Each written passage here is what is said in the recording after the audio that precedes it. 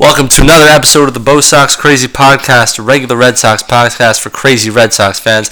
I'm your host, Tony Levitt, coming to you live from my couch in New York City. I know, the land of the devils, but here we are, that's where I live, and we're hosting. We're live now. Let's talk about, we got a few things that happened in the past week and a half. I got a whole podcast written up on yellow legal pad for you guys, ready to roll. However, I need a timeout even before my introductory story because finally, something has happened. The Brewers went out and signed the two best, arguably, outfield free agents in Lorenzo Cain, two Canes, and Christian Yelich, and traded, obviously, a big haul of minor leaguers to the Marlins for him. And you know, this just opens up a whole bunch of new opportunities for us to talk about things, new things. I mean, it's just nice for finally there to be something to talk about. And from a Red Sox perspective, I couldn't help but think, you know, the Brewers now have 6 major league caliber outfielders. And if, for some godforsaken reason, JD Martinez decides he wants to re-sign with the Diamondbacks, or go to Japan for the year, or take a year off to tend to his mother's garden, whatever it is, if for some reason he decides not to come to the Red Sox, I just happen to wonder now, is there a trade opportunity for us to come in and kind of swoop one of these guys in the Brewers outfield? Obviously, a lot of people are talking about Ryan Braun moving in from left field to first base to create room for Domingo Santana. But if, you know, the Brewers decide that Ryan Braun is just not a first baseman and he needs to stay out in the outfield, you know, Domingo Santana hits the crap out of the ball, makes real good contact. He was a Statcast darling, and obviously, you know, we still have to fill that DH spot. And if, you know, Domingo Santana were to, you know, say, appear and be available for, you know, who knows what, I haven't quite thought of trade, you know, packages that might work. You know, obviously he had the best year of his career last year, and so it would take more than just nothing to get him to the Red Sox. But, you know, he's an option. If, you know, in a surprising move, the Brewers decided that Ryan Braun, they were moving on from him. Obviously, you know, the age-wise and talent-wise, it probably is the move to trade off Ryan Braun, but given their history and how, you know, friendly he is with the owner and how tight he is with the organization, and I mean, they stood by him through the whole steroids issue. He was suspended, he betrayed them, he lied to them, and they still love him.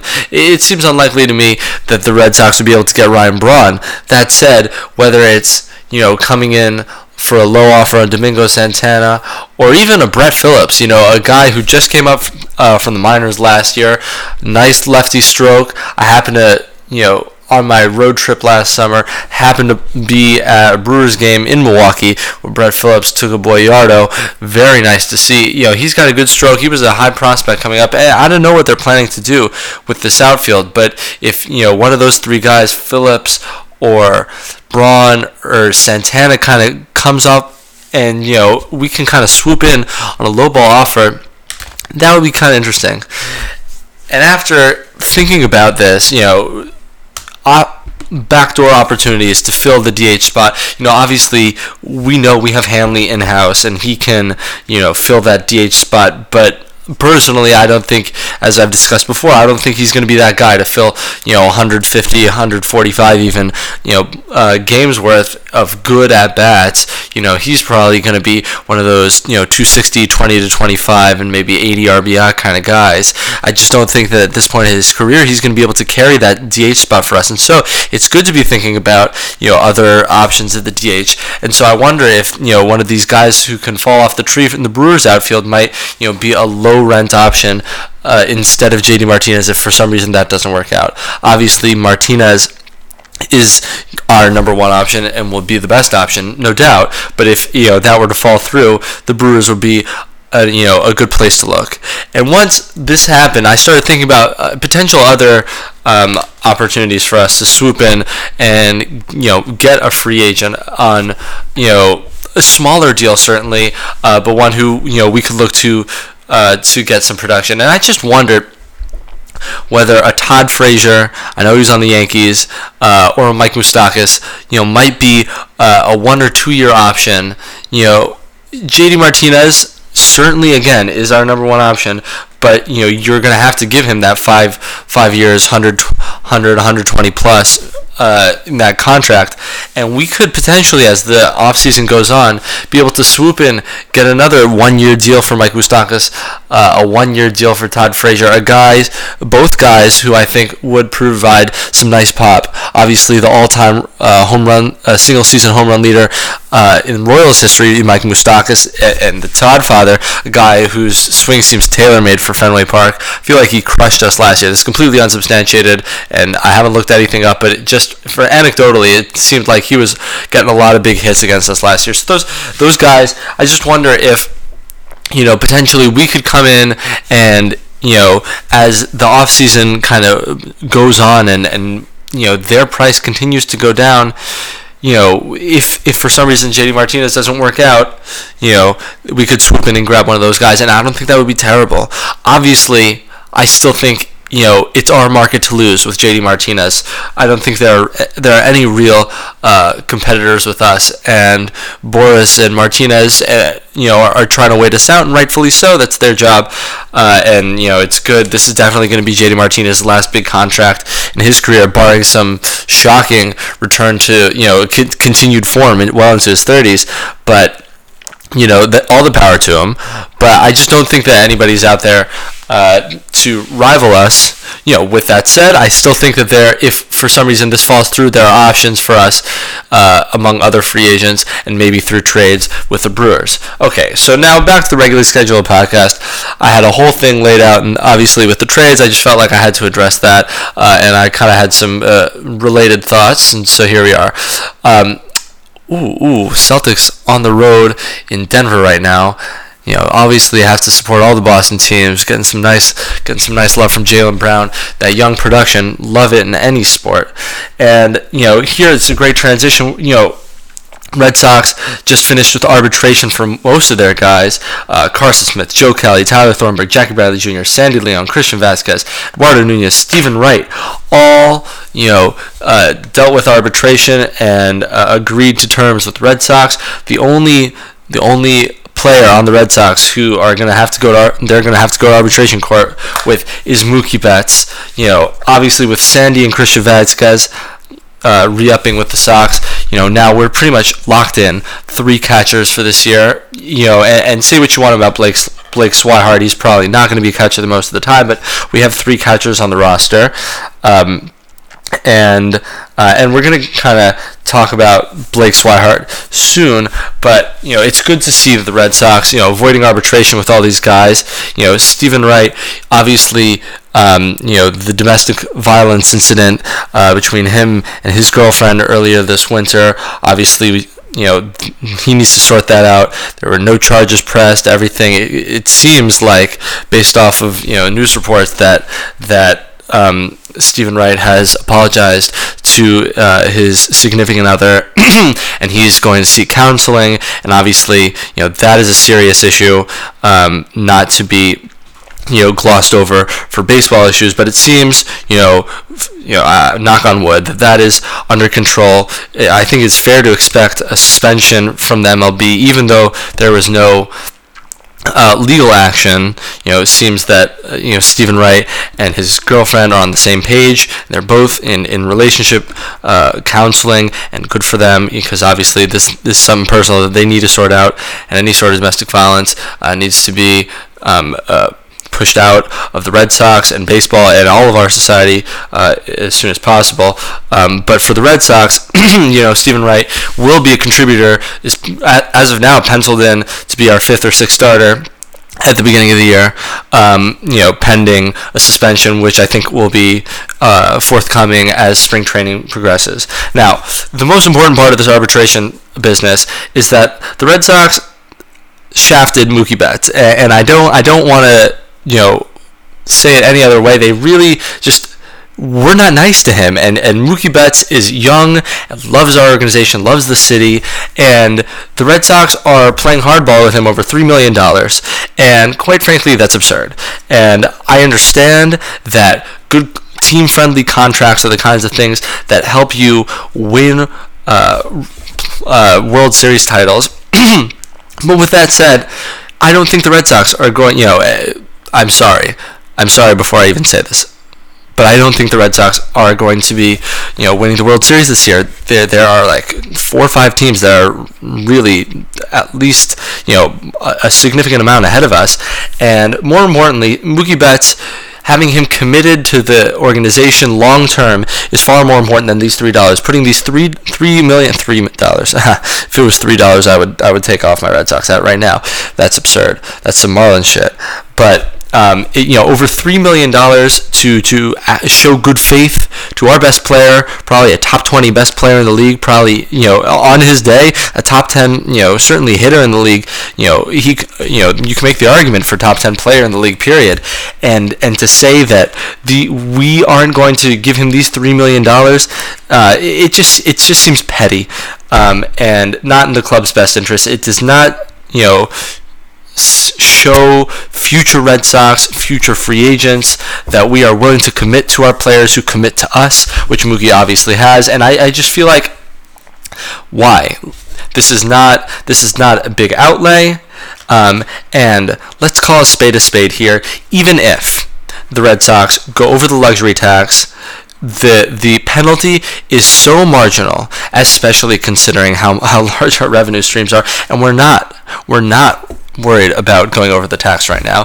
It just seems like pushing labor down for pushing labor down's sake, and I don't like that. I don't like that one bit.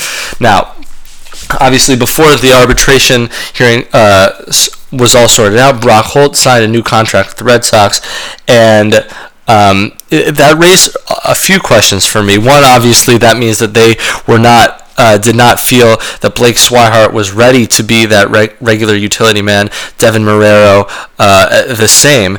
And I just wonder where the Red Sox think all these at-bats are coming from. We've got a lot of guys who are going to be looking for at-bats. We've got Brock Holt. We've got Blake Swihart, Devin Marrero, and obviously, when the not Jackie Bradley, JD Martinez, thank you, spazzing out in the middle of my own podcast. You can't do that when you have no other hosts. Cannot. So without a JD Martinez signing, we already have guys vying for batting time. And once JD Martinez comes in, then you have, on the bench, we have Hanley Ramirez, we have Brock Holt, we have Blake Swihart, Devin Marrero, and obviously Sandy Leon, who's not going to be our everyday catcher and is going to be looking for some time potentially at DH. There are not enough at bats to go around. I'm just wondering, now that we re-signed Brock Holt, I'm wondering where all these at bats are going to come from. Who is going to be foregoing these at bats? I wonder if and this is complete speculation here, I wonder if that was the Red Sox kind of hedging their bets against JD Martinez coming to the Red Sox, knowing full well that we would have to do some shuffling, and having Brock Holt around would make it easier, and to rest people, give say a Dustin Pedroia a day off in the field when he comes back from his injury, bring him into to DH, give Hanley a day off, bring Brock Holt can play left field, give Benny a day out from the field. You just don't know. I just wonder if the Red Sox were using this as an opportunity to hedge their bets, and kind of protect those at bats. Obviously, with Pedroia out for the beginning of the year, you can expect Brock Holt to get a decent amount of at bats at that point in the season. But long term, I just wonder what this means for where the at bats are going to come from, because Brock Holt, great clubhouse guy, really seems to be loved, but little upside. He's not the hitter he was when he was batting first, second in the order, 3-4 years ago, and he has health concerns. I mean, the dude, all the best wishes to him, but he keeps getting concussions, and I'm worried that we're investing however much money, but more importantly a roster spot in at bats, and a guy who is not we know what we're going to get from him, and potentially he could deliver a little less than that. So very interesting. I did not expect us to re-sign Brock Holt, and seeing that happen surprised me. And it'll be interesting to see how those bench at-bats shake out. Now, it came to my attention that Fernando Abad, a guy who did not get so much run out last year, is still a free agent. And when I say it came to my attention, I mean I noticed it while I was trolling the Red Sox website trying to figure out what I was going to talk about today. And I just wonder, we did not, thinking back, I should say, before I did any research, I thought to myself, when was the highest leverage time that Fernando Abad got into a game last year? And I couldn't even think of one. The answer I came up with was, I said, remember that time we were up 4-2 against the Mariners? It was like the bottom of the seventh in Safeco. Farrell brought him in, and he left up a curveball against Robinson Cano, and he raked a 3-run dinger. And I looked back, and that was like 2 years ago, or whatever season it was when we first signed him. I'm looking at it now, 2016, right? So that was 2 seasons ago, and so I wanted to do this thought exercise and see to myself, why do the Red Sox and teams in general insist on having these lefties in the back end of the pen just so that they can say we have a lefty in the pen? Because they never use them, and there's no reason to there's really no reason to have these guys there if we're not going to be comfortable using them in high leverage situations. And so I went to the trusty Baseball Reference play index, and I searched for relief innings, relief pitchers through left-handed had less than or equal to 1 save, and pitched at least 30 innings, right? So I got in a decent amount over the course of a season, and I wanted to see who had the lowest number, the least clutch pitched innings, and lo and behold, and so it's just from my sample size was just from 2010 to 2017, so it was a couple hundred pitchers appeared in the search. And you won't believe this, Fernando Abad is on every single season he's had. It's from 2010 to 2017 appeared on this search. He is never used in clutch situations, and it boggles my mind that we had him on our team, employing him to supposedly be our guy, our second guy after Robbie Ross, to face lefties out of the pen, and he literally came in almost no clutch situations. And so I looked at, after seeing that, that's ridiculous, and I noticed that we basically only have one lefty in the pen in Robbie, and I was like, oh well, maybe the Red Sox will think about signing a lefty for the bullpen,